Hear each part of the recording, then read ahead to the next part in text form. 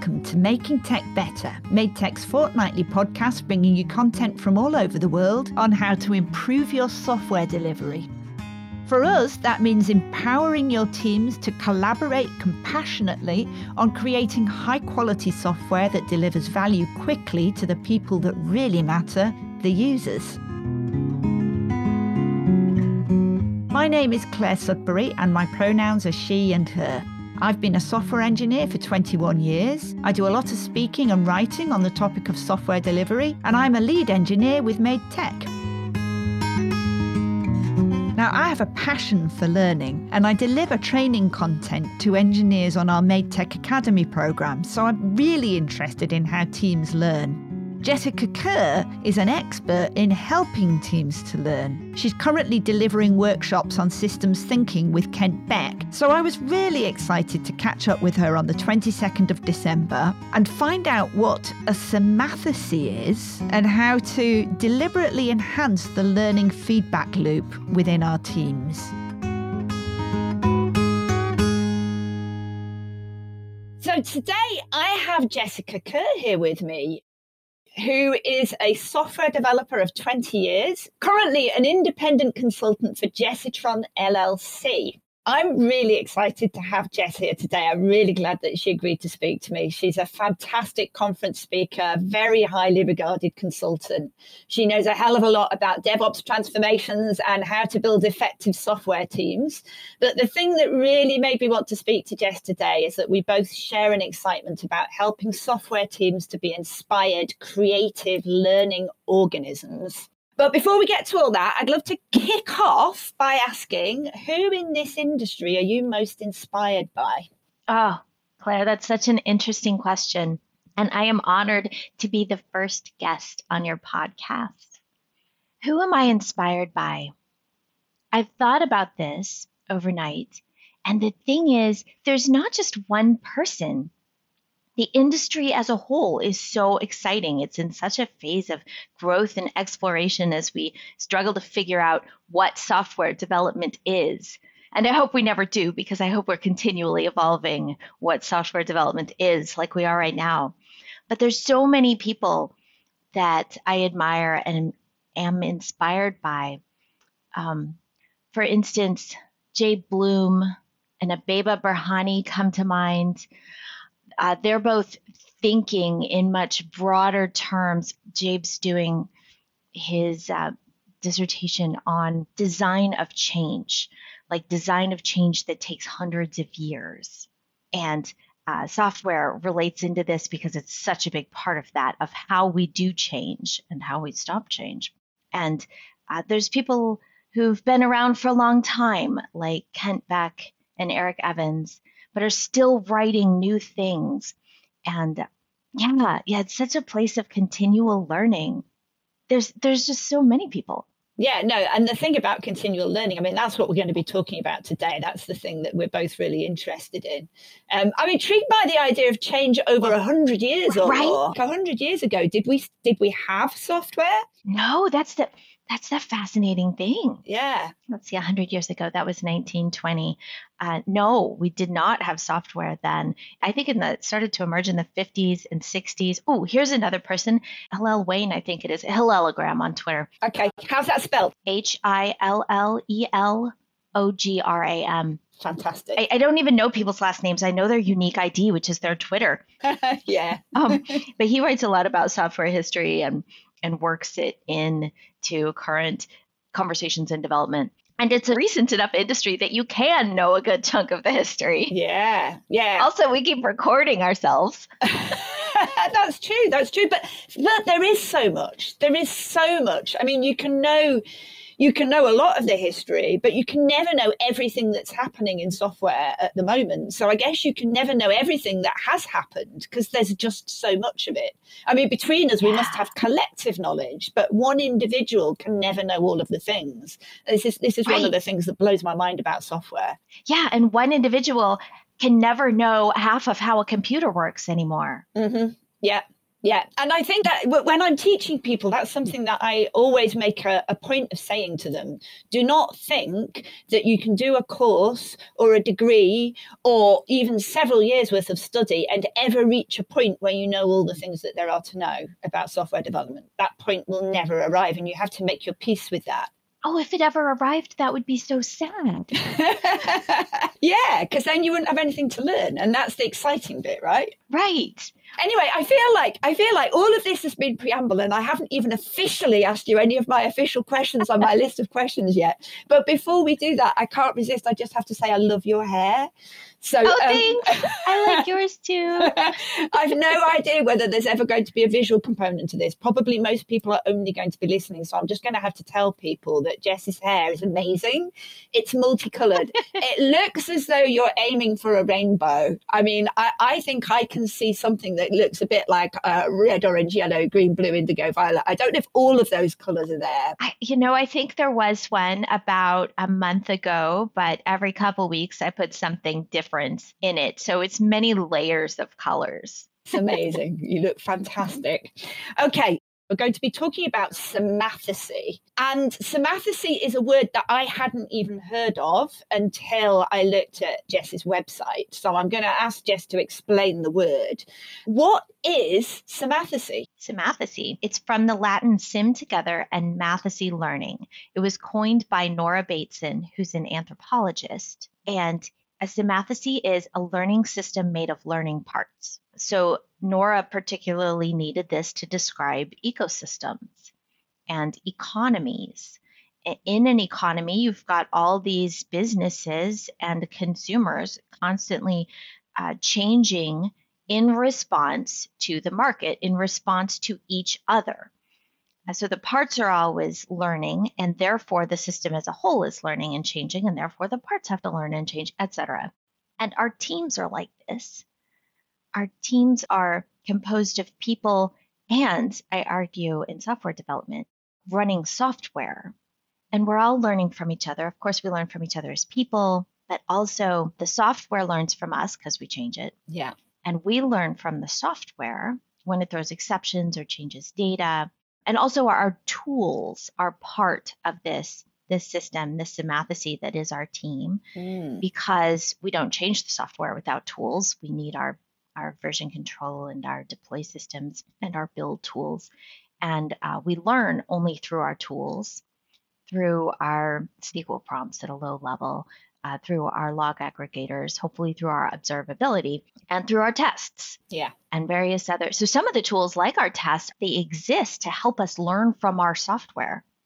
And we get to create those at the same time. So I love this about software in particular. And this is why I think, one of the reasons, I think that the software industry has a better opportunity than any other that I know of. I did work in biotech for a while, and you can inject genes into seeds, but then did the gene get in there?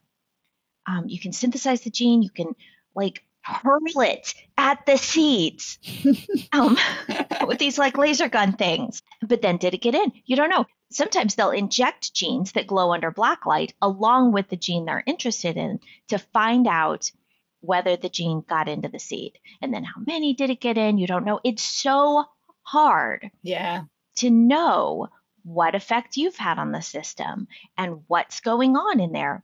But in software, that's just a log statement. We can throw that in any time. Yeah. Yes. And I said that's just a log statement, but I think logs are kind of a holdover from when that was the only way we had to get information out of our system.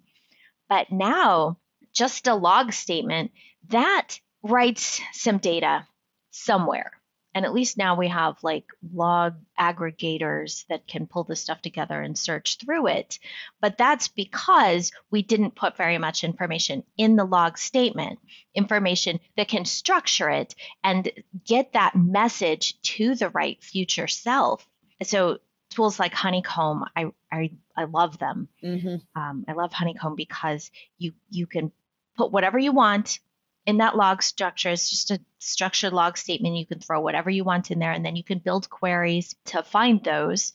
And also they fit within a context. every honeycomb event is within a span, or can be, which can be within a nested span, and so on, so that you can contextualize this piece of information, this clue that you're leaving yourself. Yeah. And you just mentioned then the idea of our future selves. And that reminds me of a phrase that you used when I talked to you about this last week. You talked about the next version of ourselves, which I find fascinating. Can you tell me a little bit about that and how that fits in with the idea of symathesy? Yes. This is a discrete learning which we can look at and then realize that when we take an action, when we choose to do something, there are two outcomes of our day, of our task, of whatever unit you want to look at, since it's not very discrete. There is side effects on the world, such as the code we wrote, the conversations we had with people and however that affected them. And there's the next version of ourselves. So take one day in the life of a developer. Our output might be some change to the code. That's learning in the system. And it's however we changed as a person and our pair, and how what we learned that day is going to affect what we're able to do in the future. Yeah. And so the whole symathesy has changed. But it's important to think about that, because if, as a manager, for instance, you're pushing the developers that you're responsible for to only change the code, to only work on the software, and not giving them space to do it better and better and like thoughtfully in a way that also produces new versions of themselves with additional abilities, then you're really hampering your entire future. Yeah. And so the interesting thing about that is that if we're saying that everything that we do is going to be a learning process. And in fact, even more interesting is that because everything we do is a learning process, that is true whether we like it or not. True. So there is always going to be a new version of ourselves, and we either acknowledge it and celebrate it or we don't, but it's going to happen anyway. And therefore, what you have to do is acknowledge growth and acknowledge change and acknowledge that we are all going to be learning as we progress. And that's something that we can capitalize on. We're building software systems that are bigger and more interesting than we can understand. We're building teams and other teams and organizations of teams that the people outside, executives, for instance, they can't understand all of that. And you kind of have to let go. Yeah. So that's problematic though, isn't it? How can we build teams that are agile with a small a, that are flexible, that are able to learn, that are responsive, but also have them be understandable by other teams, because teams have to collaborate with each other. So somehow we have to coordinate these efforts. How do we do that? Well, I think this goes back to software too. You make an API. Fantastic. And when you say API, do you literally mean API, or are you kind of creating an analogy here? You're saying that there are processes that teams can have that are like APIs. Sometimes you really implement them in software, in the sense that many organizations want all of their teams to use Jira or all of their teams to use Rally. And the reason that they want that is because the reports roll up. And they can get some sort of overview of what the teams are doing. The fact is, the higher levels of the organization need some information about what's going on. Part of being responsive is being, in some ways, transparent, is being legible, going upward in the ways that people need, and so that they can make not perfect predictions, but like confidence intervals. So we do need to provide information going outward. Now, as an API, I think it shouldn't matter how the team works internally. Maybe they use Trello. Maybe they are lucky enough to be in the same place, I wish, and have Post-its on a whiteboard. Or maybe they use Miro, whatever. They also need to provide information to the organization in a way that rolls up. But separate that from your internal workings.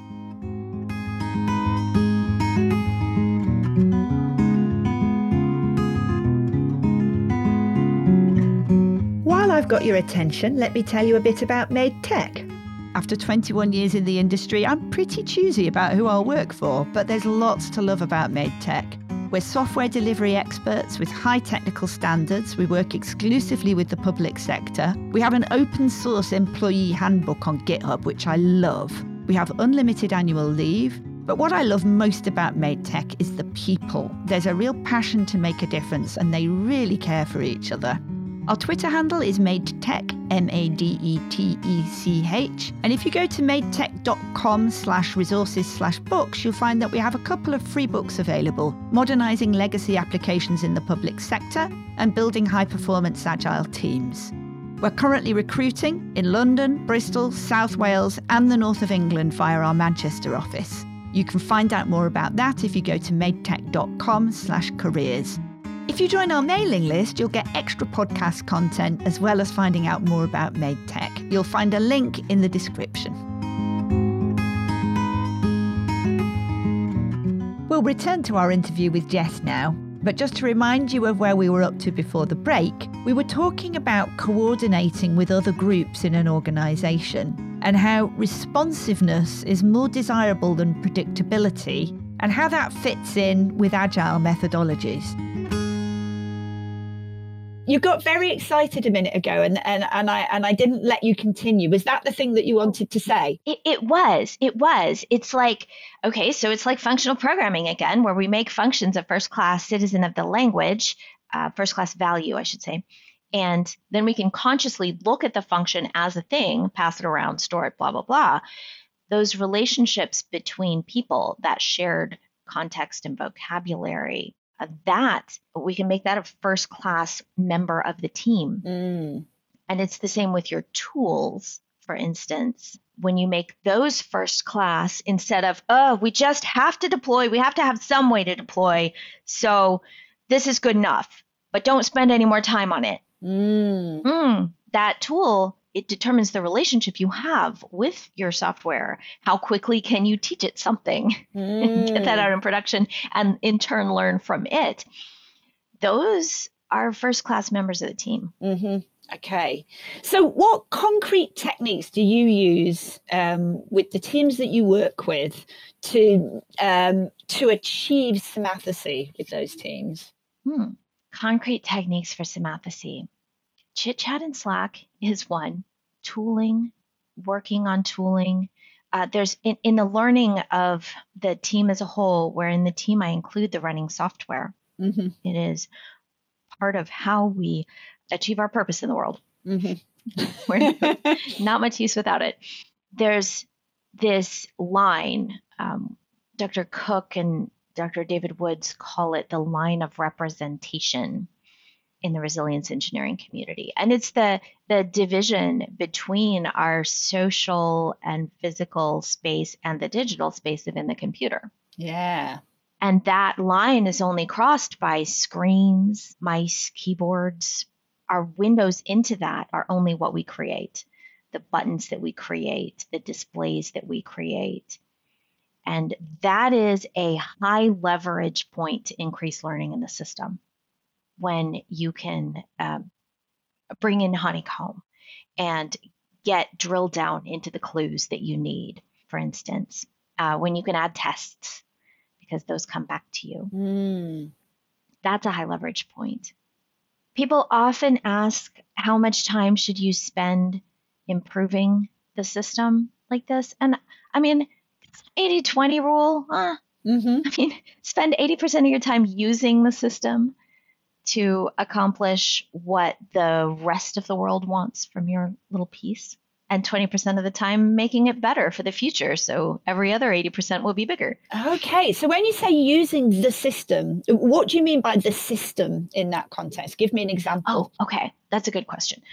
So I was thinking of the team's ways of working, the team's tooling, everything we have at our disposal to accomplish our wider purpose, which is that our software adds this capability to the business to improve or increase the capabilities that we add to the business. That's our 80%. Yeah, so 80% of the time building and deploying software, and 20% of the time improving those pipelines and the way that we're deploying. And what we know about and our interrelationships to each other and the rest of the business, just generally becoming a system that can do more and serve both its parts, that's us, and the wider system. Yeah. So I talked earlier about achieving semathosy, but semathosy is there whether you like it or not, isn't it? Yes. Yeah. You're learning something. I mean, that something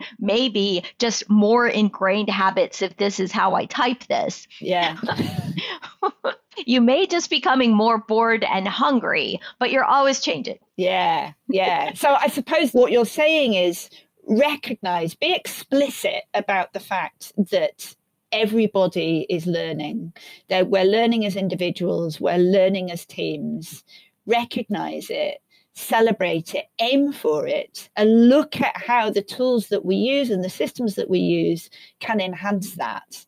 And actually, be consciously seeing how you can learn from your tools and your systems. Like, we're officially out of time, but can you hang on a little bit longer for some last wrap-up questions? Of course. I'm on vacation today. Fantastic. We've been talking about how our teams are semathoses and how that means that they're learning organisms, constantly learning from each other and from their software systems.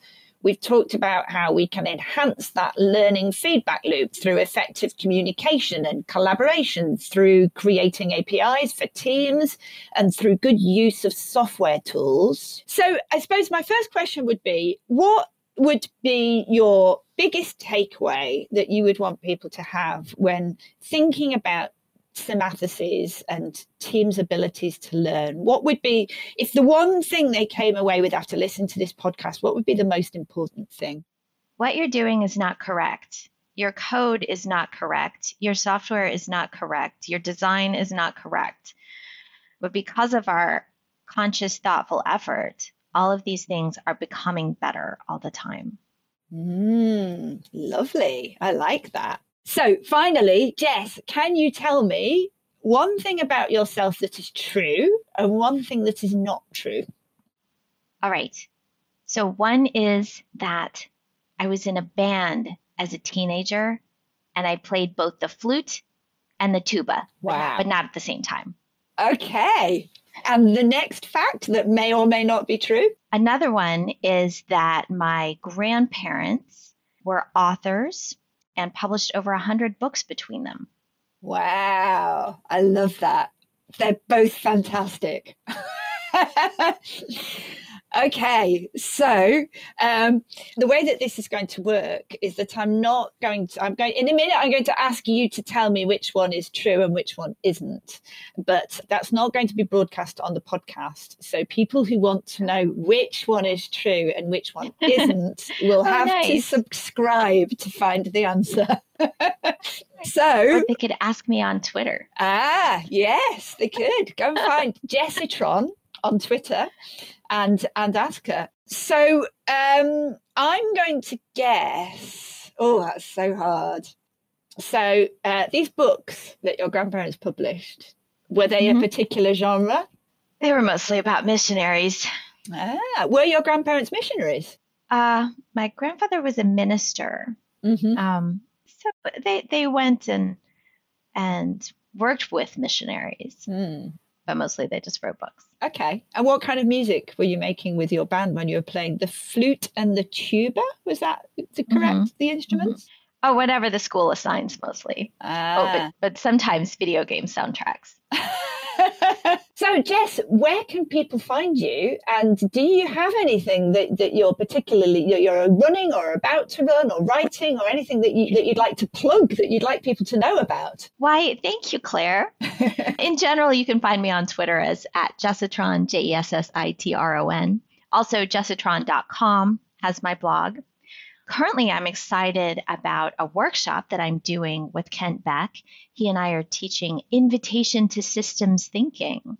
Now, from where we are now, the next one is in January of 2021, but that one's full already. So go to systemsthinking.dev to sign up and hear about the next one. Fantastic. And is that systems thinking all one word, no hyphens or anything? Right. Yeah. Systemsthinking.dev. I love that domain name. It's a good one. Okay, so let's end on a high. Can you tell me what is the best thing that happened to you this month? It could be either work related or not work related, but what was the best thing that happened to you in the last month? Well, it's kind of in between career related, I guess. I got to take the domain-driven design workshop from Eric Evans. And that was really fun. Yeah. How long did it last? 4 days. We did 4 days of 4 hours each. Wow. But over a weekend. So Thursday, Friday, Monday, Tuesday. So you have the weekend to process and do the homework, which I didn't do because I did not have 2 hours that weekend. But it was great to dig into that. And there's so much wisdom in domain-driven design. It doesn't try to get everything right up front. It says, on one hand, explore with your imagination what the model could be and what the language that fits the best and works the best. And on the other hand, map the contexts as they exist in the systems today in all their messiness. And then notice which area is the most important, which area is crucial to the business based on its current strategy. Not even just what kind of business is it. There is no one core domain area of most import. And then focus on improving that. And it gives languages for the relationships between software teams that are dependent on each other, and language to talk about the way we talk to each other. Yeah, fantastic. Okay, thank you so much for talking to me today, and I'm sure we'll chat again. And maybe one day, when this is all over, we will meet at a conference. Wouldn't that be lovely? Yes. Yeah, cool. Thank you, Claire. Thank you. Okay, have a great day.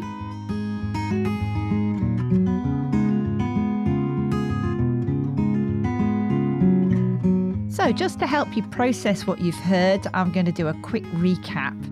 Jessica's talked to us about how our teams are symatheses, which means that they're learning organisms and that they're learning from each other and from their software systems. We can enhance that learning feedback loop by effective communication and collaboration, by creating APIs for our teams, and by good use of our software tools.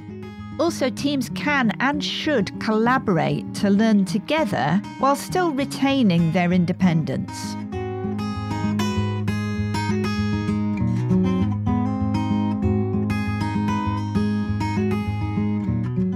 Every other episode, this last short segment will be devoted to story time.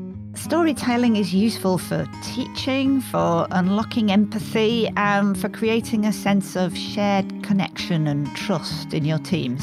I love telling stories to both children and adults. I'm actually a lapsed member of the UK Society for Storytelling. So the plan is that I'm going to be using stories to illustrate various points about effective software development. This story is about a 25-hour weekend hackathon, Hack Manchester, which used to happen every October in Manchester. It's 25 hours because it always happens on the weekend the clocks go back. When I first heard about it, I thought, nah, no way. I can't write software in a month, never mind in 24 hours. So I didn't go. And then a couple of years later, I was working for AO.com, and they had a team who were planning to go who already knew what they were doing. And I thought, okay, I could go along for the ride. And when I got there, it was mostly men. It was quite intimidating. But we all mucked in on our team and we made something we were pleased with. So fast forward a few years, I'd been to a couple more Hack Manchesters, and I decided that for the next one, I was going to try and put together an all-female team. And then struggled to find any other women who really wanted to do this with me, and was beginning to think that I was going to have to give up on the whole idea. But at the last minute, I managed to persuade my friend Luce Carter and my friend Katie, and we decided we were going to make an app for menopausal women. And then thought, oh God, how are people going to react to this? People will be shocked, appalled that we're talking about such things as menopause.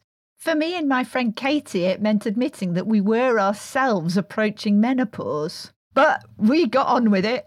And then at the end of the event, there's the awards ceremony.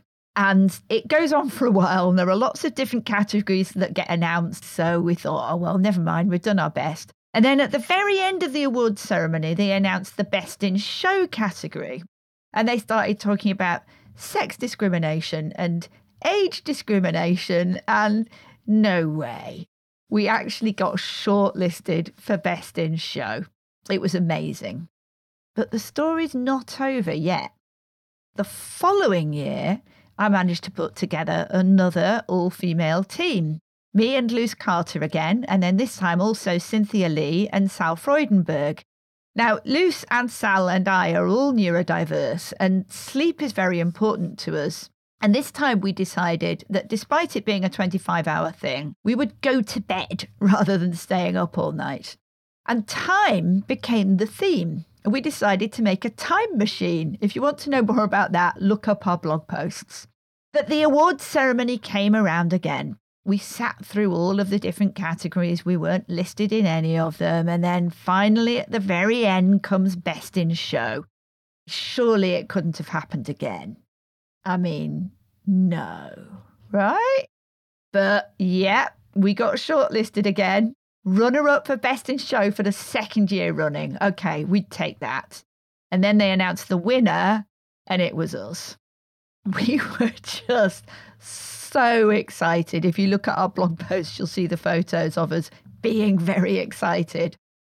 So that's the happy ending of the story. And what are the lessons? I think one of the things that it really reinforced for me is that it's a good idea to do what scares you. Hackathons are scary, but it feels so good to approach something scary like that and then break through and come out the other side having achieved something. But another lesson it reinforces is to not worry what people will think of you. Don't worry that you're making an app for menopausal women. Don't worry that you're sleeping when you're not supposed to because it's an all-night hackathon. Don't worry about having an all-female team at a mostly male event.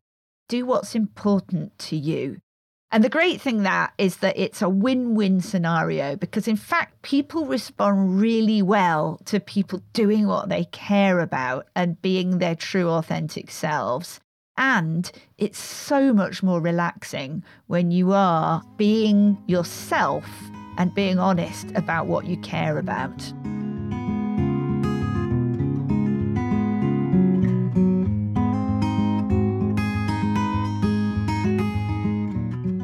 And finally, we come to our Making Life Better segment, where colleagues share tips on how to make the world a better place. This week, Academy engineer Zach Adlington shared with me the following tip. He says, I pick up litter. Not all the time, but just if I'm walking from A to B and I can see a piece of litter and a bin in the same view, boom, up it comes. I found that picking up even one tiny piece of litter just makes me feel much better.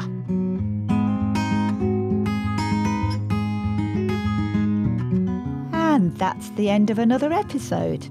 You can find me on Twitter at Claire Sudbury, which might not be spelt the way that you think. There's no I in Claire, and Sudbury is spelt the same way as surgery, with E-R-Y at the end. You can find the podcast on Twitter at Making Tech Bet 2. That's Making TECHBETT 2. Do come and say hello, give us your feedback, give us any contributions you have for future episodes, or just have a chat with us. Thank you to Rose for editing, and thank you to Richard Murray for the music. You'll find a link in the description. Also in the description is a link for subscribing for extra content. We'll be releasing new episodes every fortnight. Thank you for listening, and goodbye.